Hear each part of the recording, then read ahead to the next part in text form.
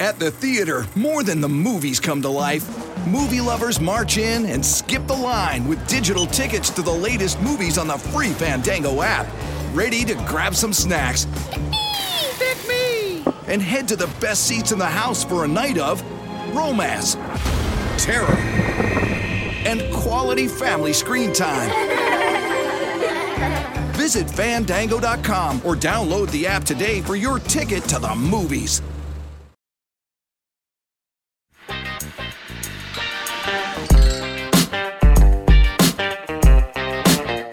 All right, welcome to Bet the Edge. I'm Jay Croucher. Stolen Chris Sims' seat. My spot was taken here with Drew Dinsick, who continues his whirlwind tour around California, now in San Jose, just in time to get the Eric Carlson t-shirts off the discount rack.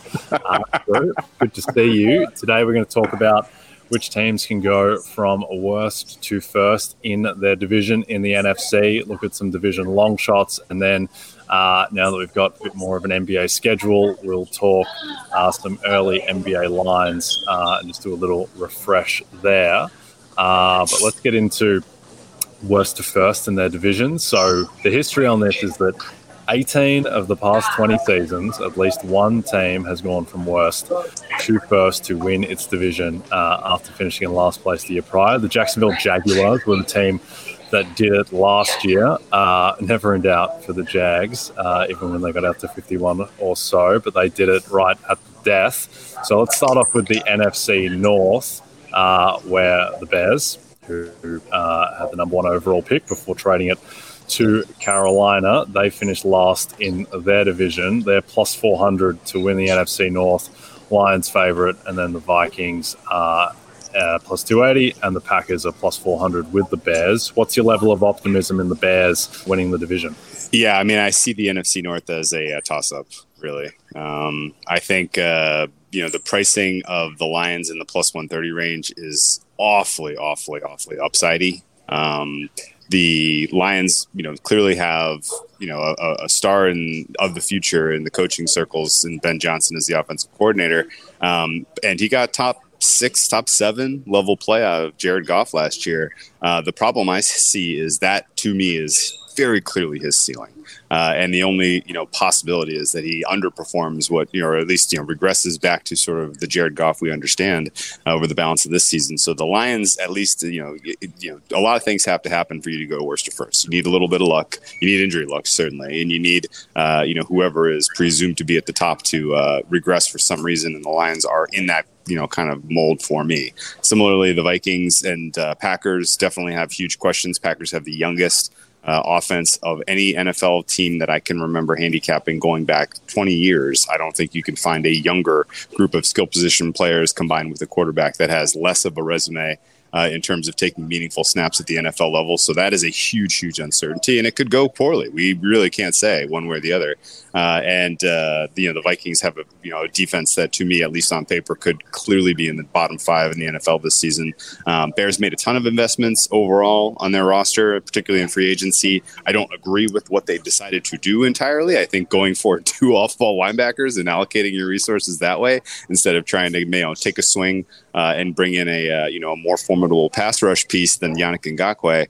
I think that's sort of what holds them back ultimately, and from being this clear choice as a worst to first. But the truth is, the entire season revolves around getting NFL starter quality play out of Justin Fields. And if that is what we ultimately see this season, then this is pretty clearly a team that would fall into the category of consideration for worst to first. And I know you're more of a Fields bull than I am. I'm not a Fields bear, but I definitely worry that what we've seen from him in terms of passing, while influenced by the fact that he's had no offensive line, while influenced by the fact that the skill position group was the worst in football last year, there were still opportunities for him to make some passes, and you just didn't see it. So he needs to grow personally in the way that Josh Allen did, between year 2 and year 3 for the Bears to succeed. And I mean, that's a realistic possibility, but for me at 4-1,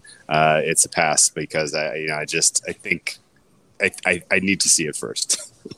Yeah, I think that's fair enough. And I think with the Bears, the good thing is that when you're looking at a team, I think you want your upside planted on offense generally, just because it's easier to fluke a middle of the road defense than it is to fluke a middle of the road offense. I think that with this offensive line, with Fields, with DJ Moore and Claypool and Mooney and Khalil Herbert, who is perennially underrated. I think that they have, it wouldn't shock me at all if the Bears are a top 8 offense if Fields hits kind of his, 75th percentile outcome this season, which I think is, it's plausible. Fields, he's got immense talent, and he does have more passing pedigree from college that hasn't surfaced in the pros as yet. You worry about the cornerbacks, worry about the edge rushers, and those aren't places you really want to worry about things. But I do think that the Bears certainly have the upside to win a pretty winnable division. To me, the most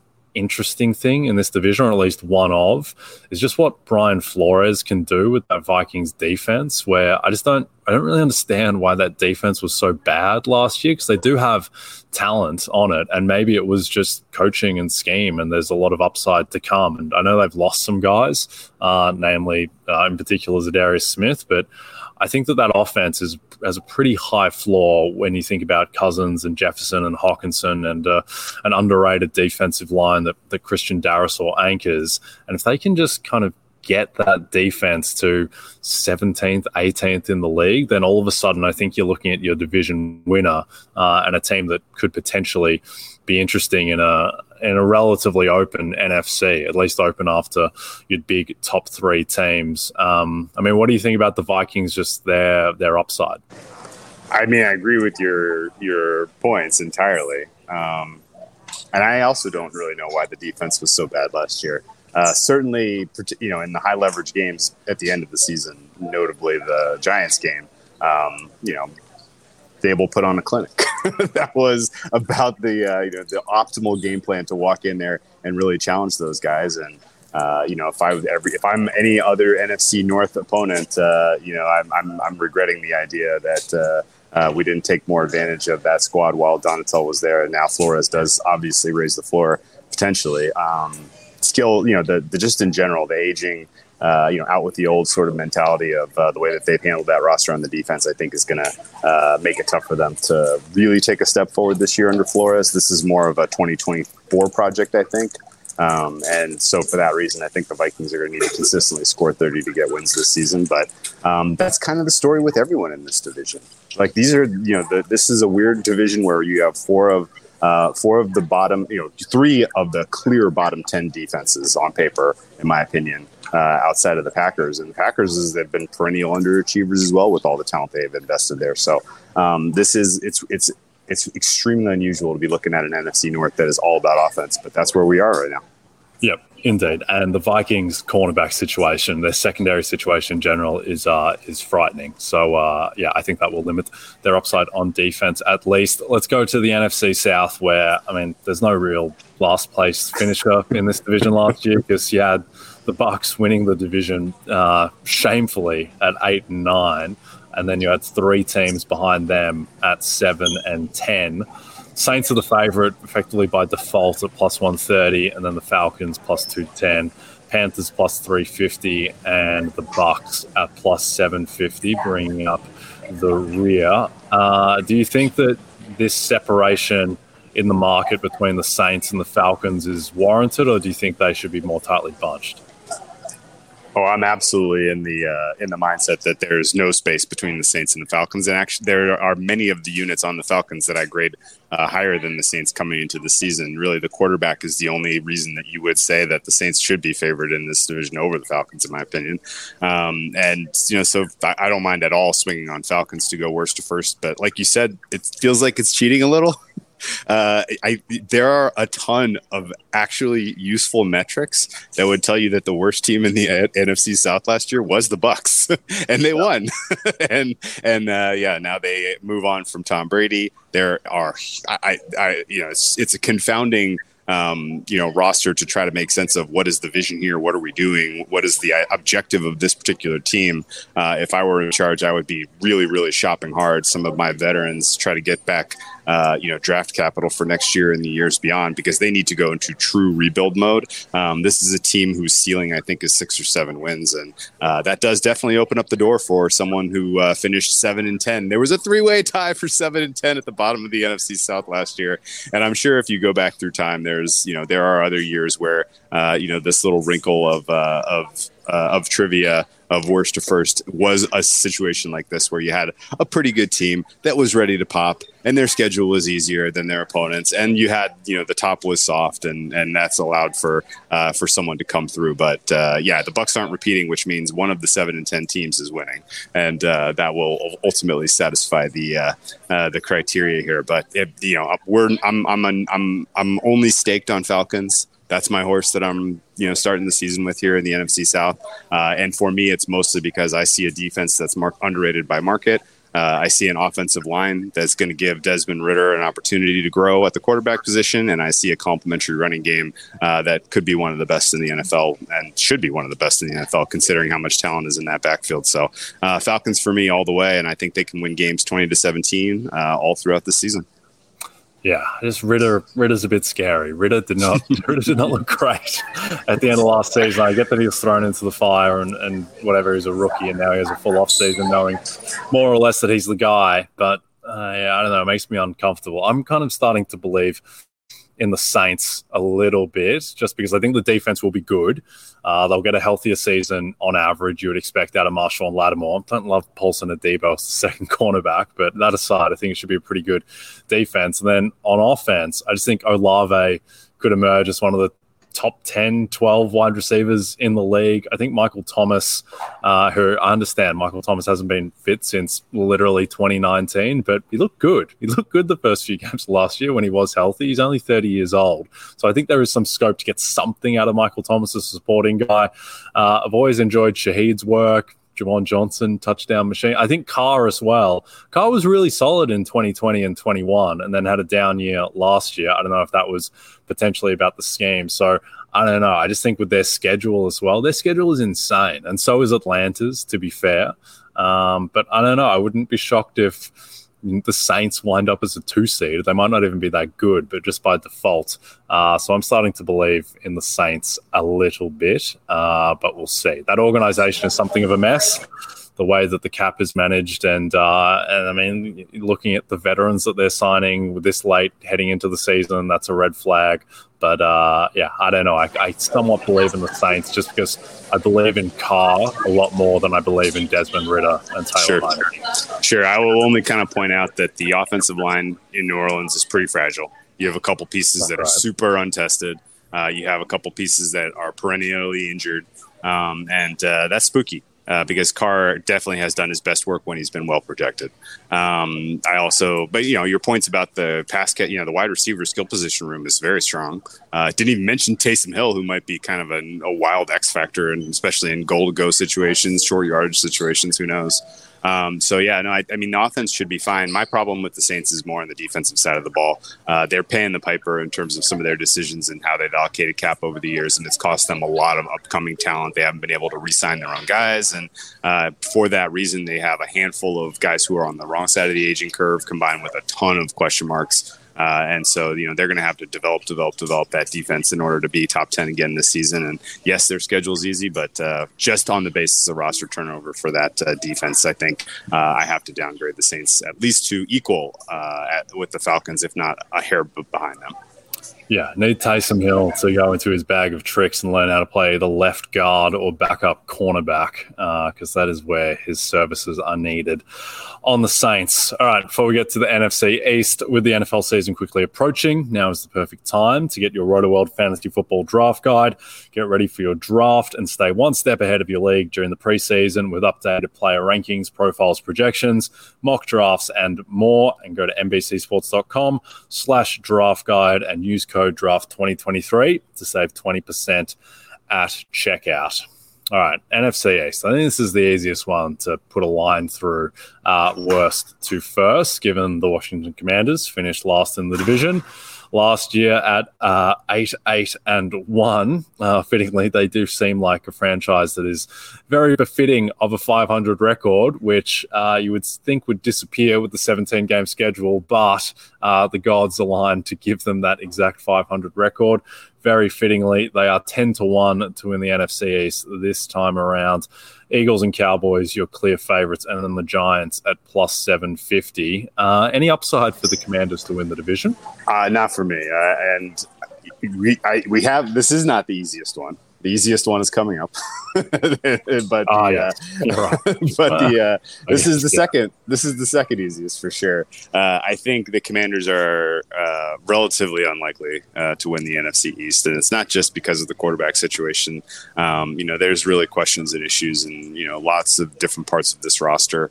An untested, inexperienced quarterback combined with a new offensive scheme that we're not 100% sure how they fit, combined with an offensive line that I have is bottom five, combined with it's a little bit of a dicey coach on the hot seat situation, which is never good. I would need something in the ballpark of 40-1 to back the Commanders to win the NFC East. That's about where my number is for real.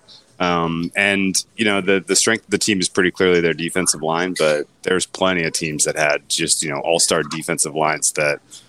Congratulations, you can put away a lead. When are you ever going to have one? I mean, you're going to have one week one when you play the Cardinals. I like the Commanders week one. I haven't laid the 6 points yet, but I probably will.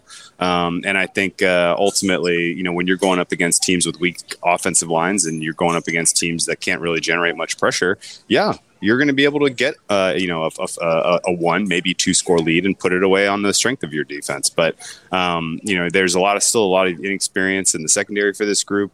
Jack Del Rio's scheme is fine, but it's not as innovative as a lot of the other defensive coordinators that are out there. So I think realistically expecting the Commanders to get more than 8 wins this season is asking a lot of them. That's clearly their ceiling in my mind. 8 wins is not going to win this division just because there's no amount of injuries and issues that you can, craft for the top 3 teams to open the door for these guys. So there is a world where something insane happens and you have perfect synergy between Sam Howell and Eric Bieniemy, and this team wins 8 or 9 games, and that's enough to get them a wild card. But I don't think any realistic outcome gets them into the number one spot for this very, very tough NFC East. Yeah, I think there are other divisions where the Commanders could potentially Sam Howell really hits, and the defense is a top 6-7 unit, and McLaurin and Dotson, and the offensive line is better than you expect. But in this division, I mean, I think they're going to be hard pressed to be better than the New York Giants, let alone the Eagles and the Cowboys. It's just too stacked. So I think we can move on to the NFC West, where the Arizona Cardinals finished last year at 4-13. So let's construct a world where the Arizona Cardinals win the NFC West this year, because it's not like 5,000-1. Might not be far off, but what would need to happen for the Cardinals to win the division this year? Well, there's plenty of I'll give you plenty of space for the Cardinals to finish ahead of the Rams. Sure. I think that I don't think that's crazy, really. That's one team down. Geno Smith has to get hurt in week 1, and it has to be Drew Lock for the duration of the season in Seattle. And the Niners have to be down to QB5, I think, for that offense to not be able to score enough to keep ahead, to stay ahead of the Cardinals. Like I do an exercise where I just come up with a line for every game, given the current, the week 1 rosters. Biggest line I have all season is Cardinals at the Niners. I think that is the biggest separation you have between 2 teams in the NFL, and the fact that they are in the same division and play each other twice is going to create some pretty lopsided markets in those 2 games. And I think ultimately this Cardinals squad, they're not really even served winning. Right. They are acknowledging very clearly where they are right now. They're trading away. They're trading. They traded away assets, particularly at the top of last year's draft, in order to stockpile for the 2024 draft, which is, I think, extremely rational way to approach this team and these roster issues. Some of the decisions made by the outgoing regime in terms of drafting are starting to look like what in the world was going on there. The fact that Kyler Murray is getting paid what he's getting paid, if he comes back and if he is healthy for the middle couple of months of this season, I think realistically you're only playing him in order to showcase him to try to trade him. And I don't have any intel that says that's ultimately what they intend to do. They went out of their way to go see Kyler Murray at his college Hall of Fame induction, whatever happened over the summer, and to try to mend those fences. And they apparently made a draft pick that was a guy that he had read, he had rubber stamped as a piece that he wanted on the offensive line. So maybe they ultimately intend to build around Kyler Murray going forward, but they're going to have enough high picks in next year's draft to really make some pivotal decisions about the future of the franchise. And I think, this season, you're trying to just get playing time for some of the younger pieces on this roster, so that when you are, ready to actually make your move in the course of your rebuild, you have guys with with actual NFL experience.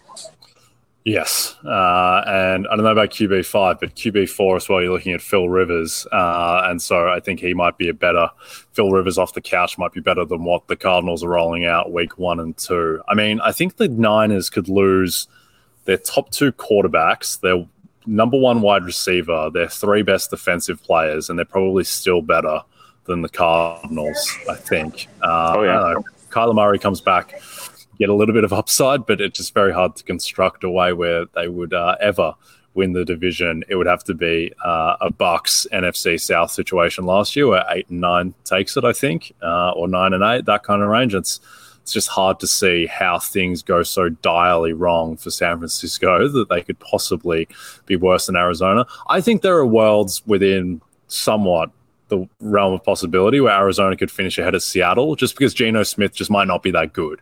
And so I could potentially buy that, even though it's a decent long shot. But the idea of them going past San Francisco is one that it's very, very hard to conceive of. All right. In terms of most likely to go worse, the first thing we're aligned, the Falcons are the most likely team to do it in the NFC just by technicality that they did finish last by tiebreaker in their division. And then I think the Bears are the other team, and then no faith whatsoever in the Commanders or the Cardinals. All right, before we get to some basketball, a reminder, MLB Sunday Leadoff heads to Texas, where the Seattle Mariners take on last year's World Series champions, the Houston Astros. Watch these two teams not only battle for position in the AL West, but for the postseason as well. Catch the action live this Sunday at 12:30 p.m. Eastern, exclusively on Peacock. At the theater, more than the movies come to life. Movie lovers march in and skip the line with digital tickets to the latest movies on the free Fandango app. Ready to grab some snacks. Pick me! And head to the best seats in the house for a night of romance, terror, and quality family screen time. Visit Fandango.com or download the app today for your ticket to the movies. For the world's greatest athletes, this is the showdown we've been waiting for. There is nothing like competing on the world's biggest stage. It's a world record again! Gold for the United States! Unbelievable! And when that stage is Paris, anything can happen. I have never seen anything like this. How about that? An Olympics unlike any other. What a performance! The Paris Olympics, this summer on NBC and streaming on Peacock. All right, NBA opening night, Lakers, Nuggets, Suns, Warriors. Lakers 4.5-point dogs at Denver, which is around where those playoff games were closing in the Western Conference Finals.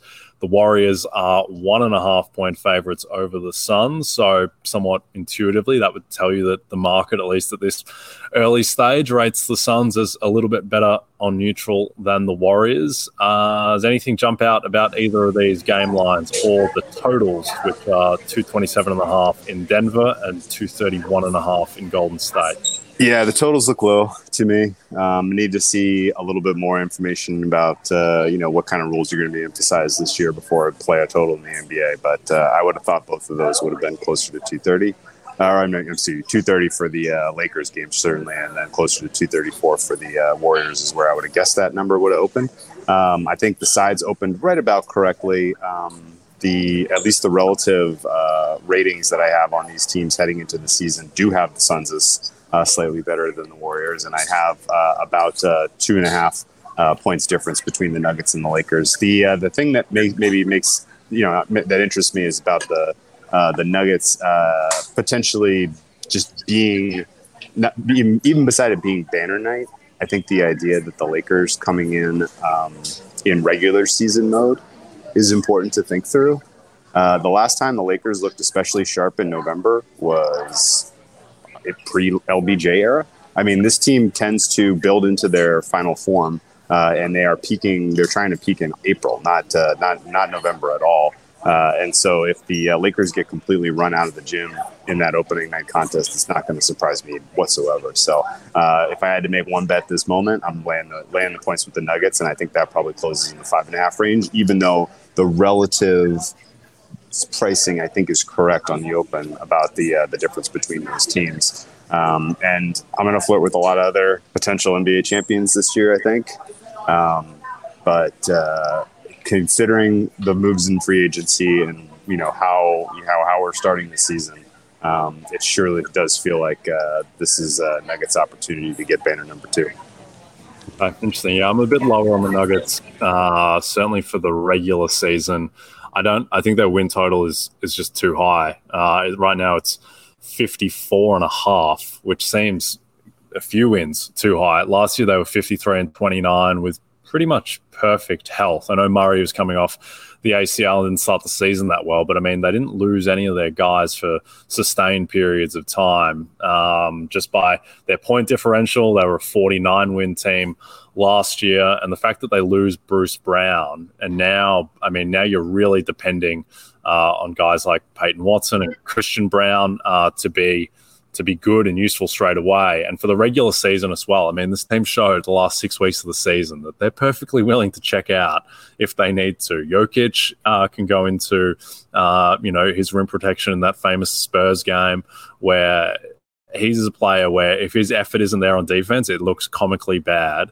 And I just think that coming off the title after everything that meant, and now just having a lot less depth, I don't think this team is any sort of lock to get to 50, 51 wins, let alone the 55 that you'd need to clear this win total. So that's my favorite win total on the board is the Nuggets under. I still think that they are thereabouts the best team in the West. Just irrespective of odds, I would take the Suns head-to-head against the Nuggets. I just think that just with their depth, I just think they have enough lottery tickets between guys like Okogie and Watanabe and Eric Gordon and Keita Bates-Diop. I think there's enough guys there who can hit to give them, in addition to obviously Durant, Beal, Booker, and Ayton, to find 3 more guys to complement that group. Also, don't think Ayton is done, which he was playing like he was at the end of last season. I just think between just the new context, between Monty Williams not being there anymore, that he can get back to being, the max level of player that he was pretty much accepted as coming off the finals against the Bucks and that run. I also think Beal is somewhat underrated now because he's just so lambasted because of the contract. Like Bradley Beal's a very good top 30 player in the NBA, I think. And so, yeah, I think the Suns as well, the idea that, it's not a perfect fit and these skill sets are somewhat reductive. I just think the fact that they can all shoot just renders that less important.